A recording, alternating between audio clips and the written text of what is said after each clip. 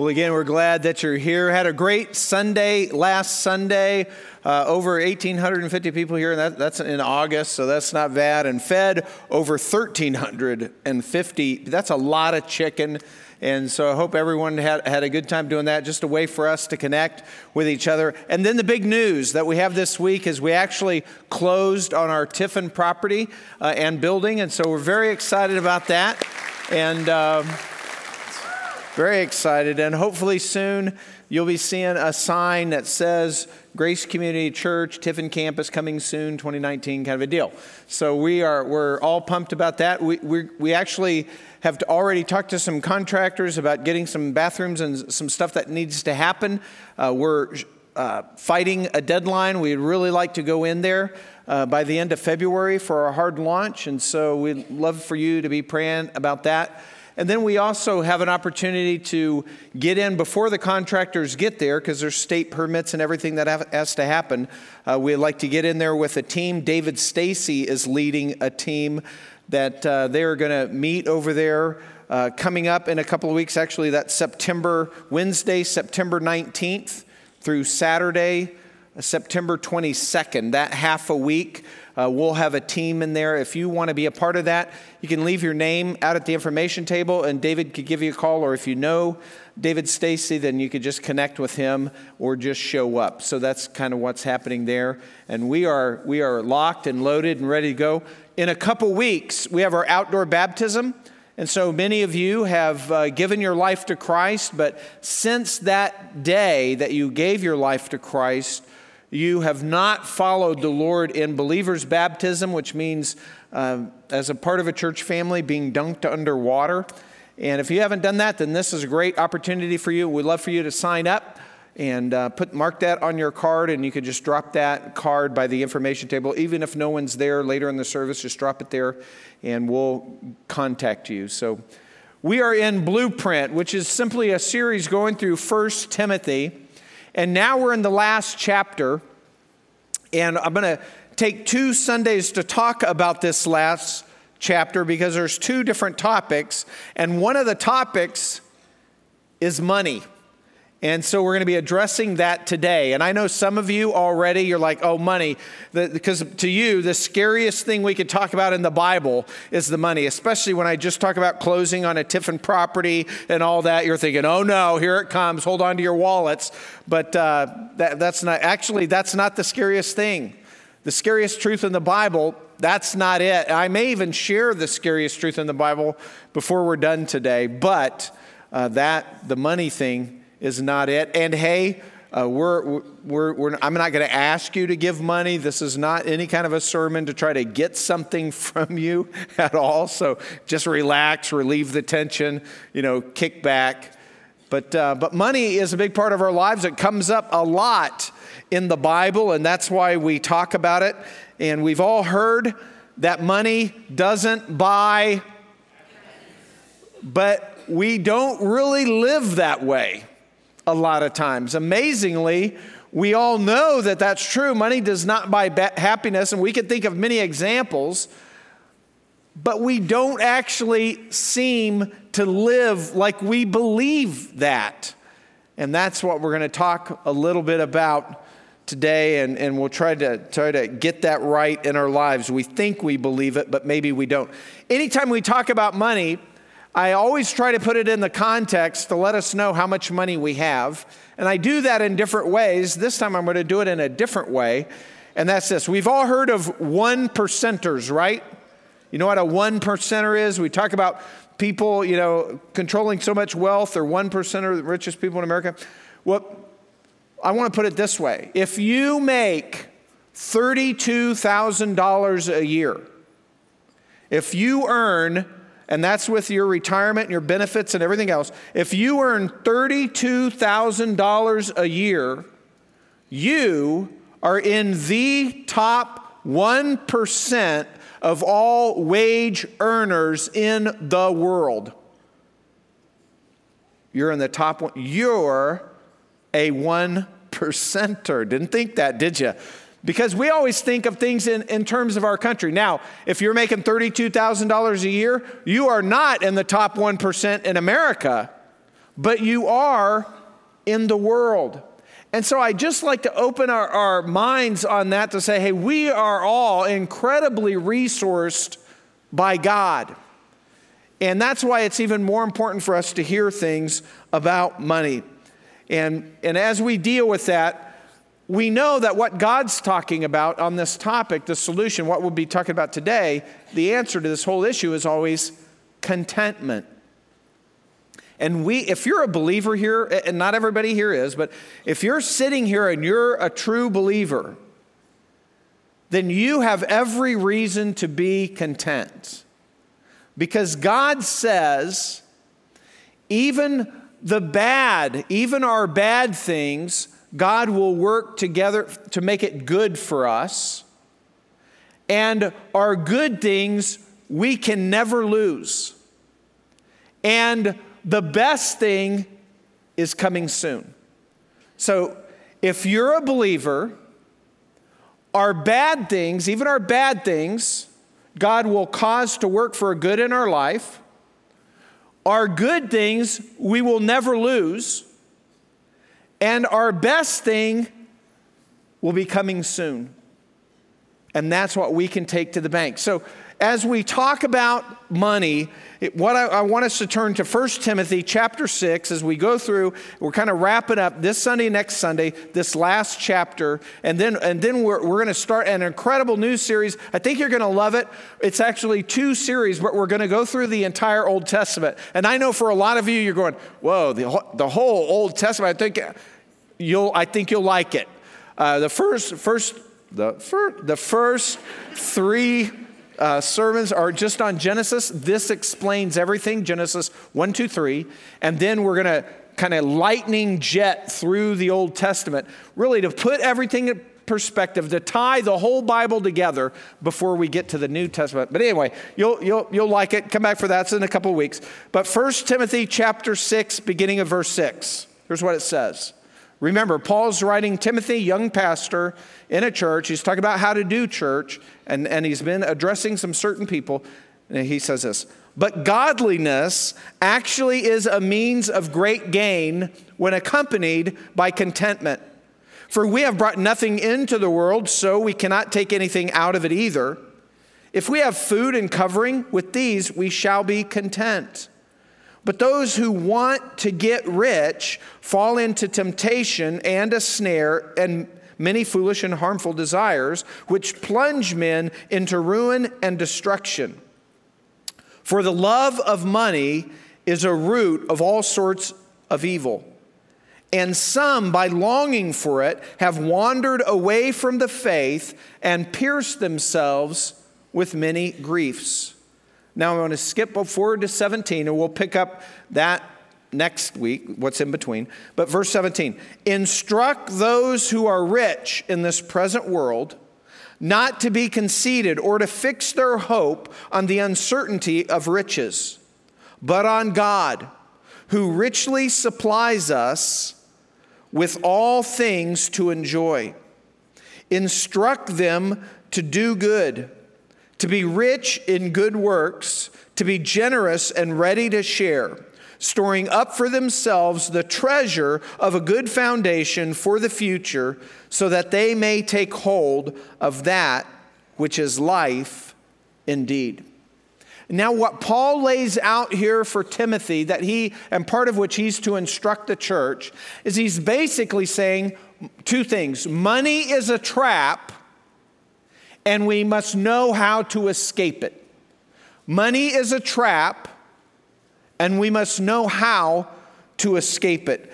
And this involves one of the most misquoted verses in the Bible, right? Because we've all heard money is the root of evil, but that's not the way it is, right? Verse 10 says, for the love of money is a root of all sorts of evil. And there's a few things we need to notice as we dive in here. So that first thing is just that money is not the root of all evil. It's the love of money that's the root.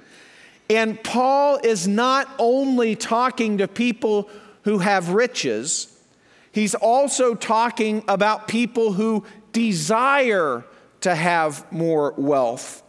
And that's even a bigger category, whether they've gained it yet or not. He's talking about the love of money, the desire. And then I want to point out another thing. Paul is not saying that having wealth is bad. The rich people that, for example, when Jesus was interacting, when he encountered rich people, he was not telling all of them that they shouldn't be rich or they should give everything away. He did that once. He encountered a man, the rich young ruler, and as they were having a discussion about his spiritual need, Jesus challenged him to sell everything he had to come and follow Jesus. But that's not because that's what Jesus wanted for everybody. That was a teaching moment for that particular man to teach him and show him that he wasn't as righteous as he thought he was. Because remember, he thought he had kept the law. And so Jesus challenged him that way.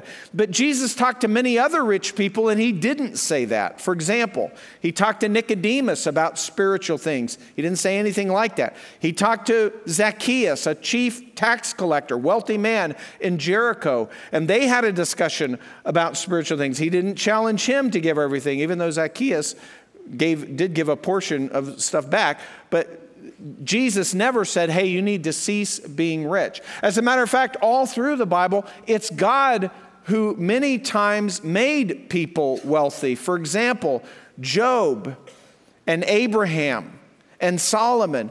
These men, God said he made them rich. He blessed them to be rich. So we just need to know, hey, being rich is not a bad thing. But then the third thing that I want us to see, and this is kind of the main thing where I want to focus, is that those who desire wealth fall into a trap, and money is a trap. When we desire wealth, we fall into that trap because money blinds us in two different ways. How many of you, when you go to bed at night, I'm going to take a little informal poll here. How many of you flip out the switch by the door and you sort of make your way through the dark to your bed? Or how many of you go to bed in the light and you have some way of just turning off the lamp or something or whatever you do, and then it goes dark? So how many of you walk through the dark bedroom to get to your bed? That's what I do. Anybody? And then how many of you know I go to bed and then I have a way to flip out where I just tell somebody else to do it later? That might be one too. But okay. Well, I'm one of those people that right by the door is the switch. So I hit the switch and then I walk through my bedroom that I've been in 1,000 times, right? And so I know the path. But then, and maybe you're like me or maybe you're not, every once in a while I'm walking in this dark room and I think I know exactly where I'm at, and bam, I hit our bedpost. And I realize I'm actually 2 feet over this way further than I thought. That happened to anybody? Has that ever happened? So here I am. I cannot see. I think I'm in a certain position. I'm pretty confident. I'm walking. But then I hit something and I realize, I'm not where I thought I was. I'm over here running into the bedpost. I got to reorient myself. This is what Paul is saying. He's saying money is a trap, because it blinds us in a couple of different ways. The first way is this: money blinds us to see ourselves as who we really are. It blinds us to who we really are. And here's how this works. When we are successful, if you're really successful in accumulating wealth and you're good at it, and so you have a competency, so you're an expert kind of, you know it. The problem with that is we tend to overgeneralize our success in one area of our life, specifically when it's finances. We overgeneralize that success into other areas of our life. Simply put, when we're successful at finances, we tend to think we're that successful in every area of our life. And a lot of times we are overconfident in these other areas, because just because we're successful in this one area doesn't mean that we're an expert in these other areas, but we tend to view it that way. We all do. And so money blinds us to who we really are. And then the second thing is money blinds us to how much we have. which is kind of weird. Money blinds us to how much we have. And the reason this happens is because money is addictive in nature. Kind of a weird concept here, but money is addictive in nature. Just like illegal drugs are addictive, and when somebody takes illegal drugs, they do that to experience a high. But the longer they take those drugs, the more that the high is not as high as it used to be. They don't get the same pop that they did at the very beginning, and so they increase their dosage, right, in order to feel the intensity of the high they did back when they first, you know what I'm talking about, right? I don't need to explain that. Yeah, we take more. Money has that kind of a quality. We don't think about it that way, but it's very easy to illustrate, because what happens? If you've lived any amount of time, typically through the decades until you hit retirement, not for everybody, but a lot of times our salaries or the money that we make or the stuff we accumulate, it increases over time. And so, and by the way, side note, a lot of times young people will be like, well, man, my parents, they live this way, so that's the standard of living that I should have, and I should have a couple of nice cars and live this big house. But young people forget, it took them 3 decades, 4 decades to accumulate all that stuff. And so, yeah, you start out on a different level, even if you're on the same path. But I don't even know where I got there. Anyway, back to the second way money blinds us is that it blinds us to how much we really have.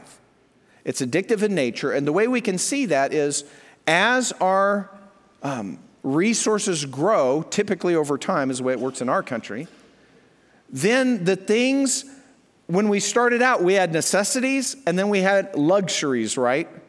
And as our wealth increased, we were able to buy some of those luxuries. And those luxuries are nice. I mean, they are really nice. They're cool to have. But then as we own those luxuries for a long time, what happens? Those luxuries then become necessities. We start viewing the luxuries in our life as necessities. We think, we can't really imagine doing without those anymore because we've had them for so long. And the longer that we're blind, the other way that it happens is we all do life typically in a circle of people, friends, relatives, coworkers, acquaintances. And as we do life in a circle, a lot of times that circle is somewhat socioeconomically based. But the point is, in our circle, we can almost always point to somebody else who has way more than we do. And so we think, well, I don't have much because I don't have what they have, and sometimes we even do that in a judgmental way. Yeah, look, can you believe what they got? I mean, if I had that money, I would do good, or I would do something, or I wouldn't spend it that way, and we could even be judgmental about it. But we always see people in our circle that have more, which causes us to think, I don't have that much. And then as our standard of living increases, and then Paul talks about generosity and giving to others and that kind of a thing. And then we'll think, wow, I'm strapped. I would like to be more generous, but man, it's tight. It's pretty much paycheck to paycheck. I'm kind of strapped. But we're doing that, and it's because our standard of living has increased, and it probably do almost all of us some good if we froze our standard of living, and then as we got increased wealth over time, that would then create financial margin in our life and sort of take some of those stressors away. Does that make sense? If we freeze our standard of living while our income is still going up, if we freeze our standard of living, then as our income increases, we won't be strapped all the time, and it will create financial margin. It's probably be a good thing for all of us, less stress and everything else. It's often said, you can tell what you worship by how you spend your money. You can tell what you worship by looking at your checkbook or checking your account online. That's what's important to you, where your money goes. And Non-generosity, or the Bible calls that greed, is actually a sin, and it's a sin that we are particularly blind to. Probably nobody here sitting here thinking, hey, I'm greedy. Where we talk about other sins, a bunch of us are sitting there going, wow, yeah, I'm guilty. I've done that. That's terrible. But greed, we don't really see it that way because we think everyone else, we're constantly comparing ourselves to other people, and some of those people have more than we do. So the first section that we talked about, verses 6 through 10, they're addressed not just to the rich. Those verses are addressed to people who want to be rich. So it could be rich people or people who aren't rich, but desire it and they're just not there yet. And from that we learn that money can be a poison in our life through its presence or even through its absence. We don't have to have a lot of money to have a problem with money. And then the next passage of Scripture we read, beginning in verse 17, is specifically addressed to the rich. Paul's saying, hey, Timothy, to the rich in church, say this. And so to the rich, we have this instruction. And I know when I say that, almost all of us are thinking, oh, to the rich. Well, then I don't have to worry about that. Oh, this is addressed to the rich. Well, I'm not rich. I'm not in that category. Nobody's going to accuse me of being rich. I don't have enough money to be in that category. If you think that, you're an addict. You're blind. You're self-deceived. Money has blinded you because money is a trap. Well, if money is a trap, then how do we escape it? How do we make sure that we don't fall into that trap? And of course, the answer is, Paul says, godliness with contentment. Now, godliness just means, it's kind of a word we ascribe to others, but we probably never say, hey, yeah, I'm a godly person. Godliness just means following God, or piety. We don't use that word much either, but it just means following God. So following God with contentment. Contentment means that we are satisfied with what we have, that we don't feel a need for anything else. We're satisfied with our life. And God is telling us as believers that we should have contentment. And that brings peace that's detached from circumstances. Now, the reason that we don't feel contentment a lot of times is because we imagine that as we increase our wealth, it will bring security or safety into our lives. We think the more money we have, the more secure that we're going to feel. And then we're tempted to not be generous or to be greedy. But we're tempted to be greedy. It's not because of stinginess. It's not because we don't want to share with other people. We're greedy not because of stinginess. We're greedy because of fear. We think we won't have enough. We're afraid that we'll be left without. We're insecure. We don't feel safe with our planning. And of course, the problem with that is, you hit a certain point of your life or whatever, and we do financial planning or whatever, and sometimes people will be looking at what they have, and they'll try to project to the future, and they'll say, wow, if my income stops or I ever retire or anything like that, I'm not going to have enough. I'm working all the math, and the numbers just are not adding up. And I know how that feels. I get it. But I think we need to balance that with, you know what?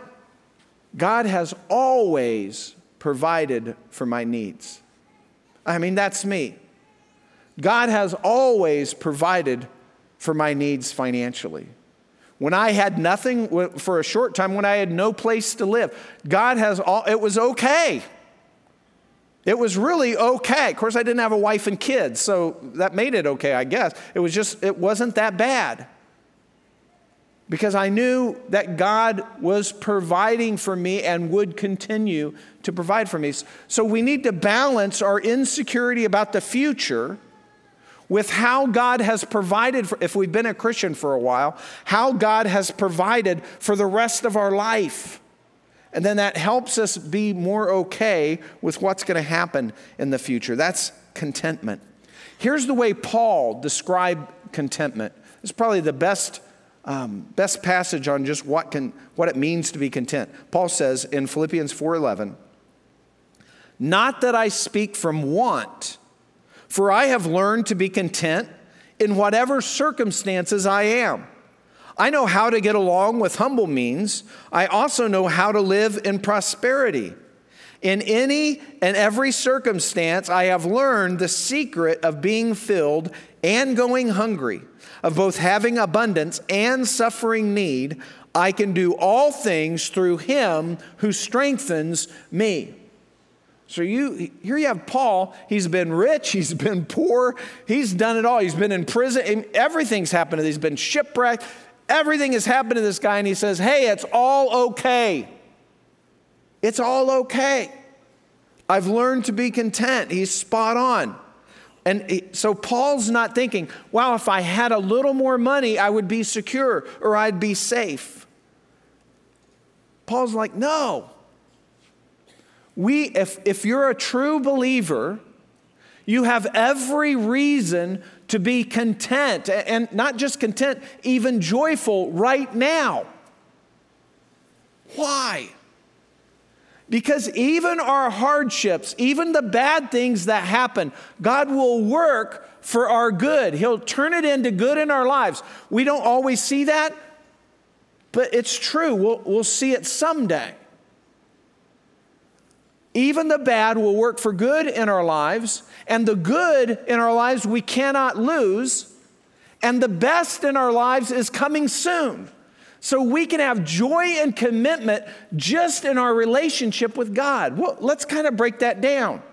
How do we know we can be content and joyful? How do we know? Because that bad things that God will work for good in our life. Well, that's Romans 8:28, right? Remember that passage? It says, "And we know that God causes all things to work together for good to those who love God, to those who are called according to his purpose." God's saying that once we become his child, he loves us like a father. And even though we go through suffering or painful or hurtful things, or sometimes we feel that we're in want, he will make that a positive in our lives. And if we don't see it, and a lot of times we see that with a few years perspective, but we will see that someday. Even our bad things, God will work for good in our lives. And then second, our good things can never be lost. Once we receive God's forgiveness through repentance and faith in Christ, then we can never lose that. That's the best thing that we can have, the most valuable possession we can have, and we cannot lose it. Here's the way the author of Hebrews said in Hebrews 13:5. "Make sure that your character is free from the love of money, being content with what you have, for he himself has said, I will never desert you, nor will I ever forsake you." We have contentment knowing that as a child of God, that will never change. He will never leave us. Romans 8:38 continues this way, "For I am convinced," this is Paul, "that neither death, nor life, nor angels, nor principalities, nor things present, nor things to come, nor powers, nor height, nor depth, nor any other created thing will be able to separate us from the love of God, which is in Christ Jesus our Lord." Our salvation is eternal. It's eternal life. It lasts forever. Once we truly come to Christ, we can never lose that, no matter what happens in our life. The good we can never lose, and the best is coming soon. Paul faced death repeatedly in his ministry, and it didn't bother him. Why? Well, he says it in Philippians 1:21, "For to me to live is Christ, and to die is gain." He's saying to live is to serve God, and if I'm killed or I die, well, then it gets even better because I'll be in heaven with him. How could he say that? Because he has contentment. But please understand, it's not just contentment. How do we avoid the trap? Contentment. But it's contentment with godliness. Remember, that's what he said, godliness and contentment. What does godliness need? Just following God. If we're truly a believer and we're following God, we can have contentment because we know even the bad things we experience, God will use for good in our life. And the good things that we have, we can never lose. And the best thing that we'll ever have is coming soon. But that's all based on us being a follower of Christ. You see, the scariest thing in the Bible is not what God tells us to do with our money. You want to know the scariest thing in the Bible? Some of you do. Do you want to know the scariest thing in the Bible? Because some of you are going, no, I do not want to know that. Please just do not tell me that. Here's the scariest thing in the Bible. Scariest truth in the Bible. God is good. I know you're thinking, wow, that wasn't so bad. God is, how could that be the scariest? God is good, and we are not. And in God's goodness, wrapped up in that is righteousness and justice.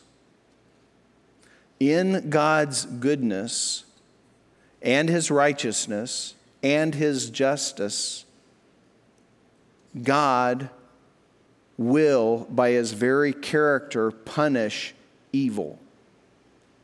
And we are all evil. And as non-good or truly evil people, which we all are, as evil people, we stand under the righteous wrath of a holy God. And there is nothing we can do in and of ourselves to get us out of that position, standing under the righteous, correct wrath of God. And that's true for me, and it's true for everyone. But God still loves us. And so he sent his son,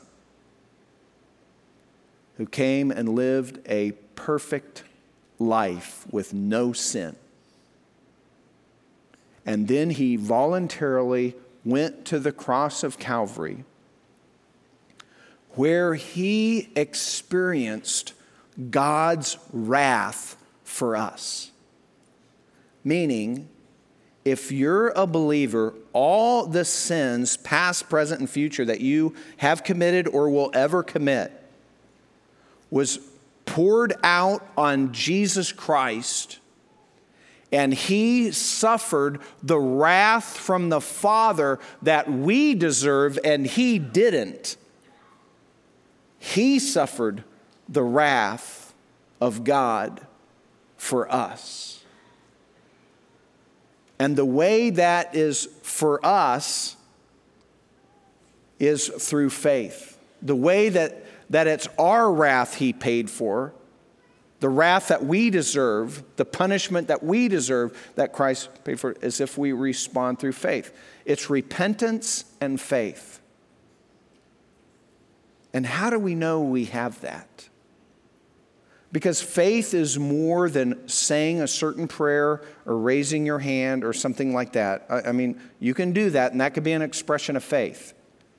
But that's not what faith is. Faith is when we put our trust that Christ's finished work on the cross satisfied all of God's wrath against me.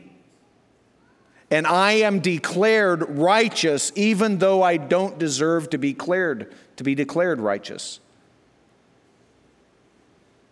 And the way that we know we're saved, the way we know that prayer or that hand or however your experience was, that was real rather than not real, is simply by looking at your life. Because that repentance that started, which is a change of your mind again about who Jesus is, but leads to a change of your whole life, a total reorientation of how you're living, because now you're living for Him and no longer for yourself.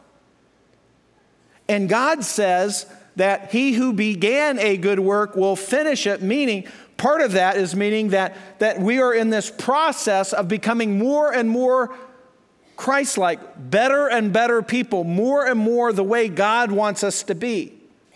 And that repentance that started on the day that we became believers, that repentance continues through our life. And that when we do things that we know is out of line of God's word and God's truth, that we feel bad for that. We repent anew. And our life changes over time. And we'll talk a little bit more about this next week, but I'm just saying, if we look back over our life, and maybe you've been saved for a month or a year or 10 years or 3 decades or 5 decades, when you look back over your life, if you don't see that God is growing your life toward Him, then you're missing an evidence of your salvation. Paul writes to the church in Corinth saying, test yourselves to see whether you're of the faith. And if we find ourselves in habitual lifestyle that's against God or a habitual sin, then we as children of God should expect God's discipline. Because that's what God said He would do for His children. As a matter of fact, in Hebrews 12:6 it says, for those whom the Lord loves, He disciplines, just like we would discipline our child when they were heading the wrong way. And so, if you prayed a prayer, but it didn't really change your life to be more like God, you have no desire to follow God, you've not seen God do anything in your life, you're not continually repenting, maybe, and you find yourself in a lifestyle that's contrary to what God would want for your life, and you've not experienced the discipline of God, then maybe that's telling you that you haven't experienced salvation. You haven't experienced the godliness that is integral to you being able to be content. You said some words, but you didn't really follow through with your life. And again, there's no work that we can do that earns or justifies in any way our salvation. It's just when we become a Christian, we become a child of God, and God's Spirit works in us to grow us over time in different areas of our life to be more and more like Him. And if you never have experienced that, then you should question your salvation. Again, talk a little bit more about this next time, but that's the scariest thing in the Bible. God is good. And it's scary because I am not. Let's stand together for prayer. Father God, we thank you for your love for us. We thank you for your care for us. And God, when we say that you're good, and we realize the righteousness and justice and wrath, righteous wrath that involves, Lord, it should make us to stop and take notice and reevaluate our lives. to ensure that we've come to faith. And Lord, the way we know that, the way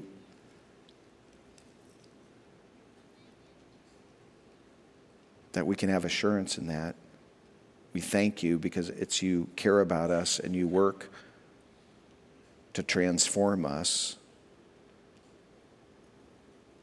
to change us, to work in us, so we can be a little bit more like you over time. And God, we pray that you would continue to do that in our hearts, that you would mold us into your image, that you would help us, that we would be broken in the areas where we know we're not fully following you. And Father, if there's any of our friends here who have maybe been to church for years and have considered themselves Christians, but Lord, if they have no evidence of that in their life, we pray that your Spirit would help them to see. Help us all to see, Lord. Thanks for loving us. Thanks for salvation being a free gift that we can't earn. Thank you for that greatest gift, Lord, that you've paid a costly price for, so that we can live in joy and contentment as we follow you. Thanks. In Christ's name we pray. Amen.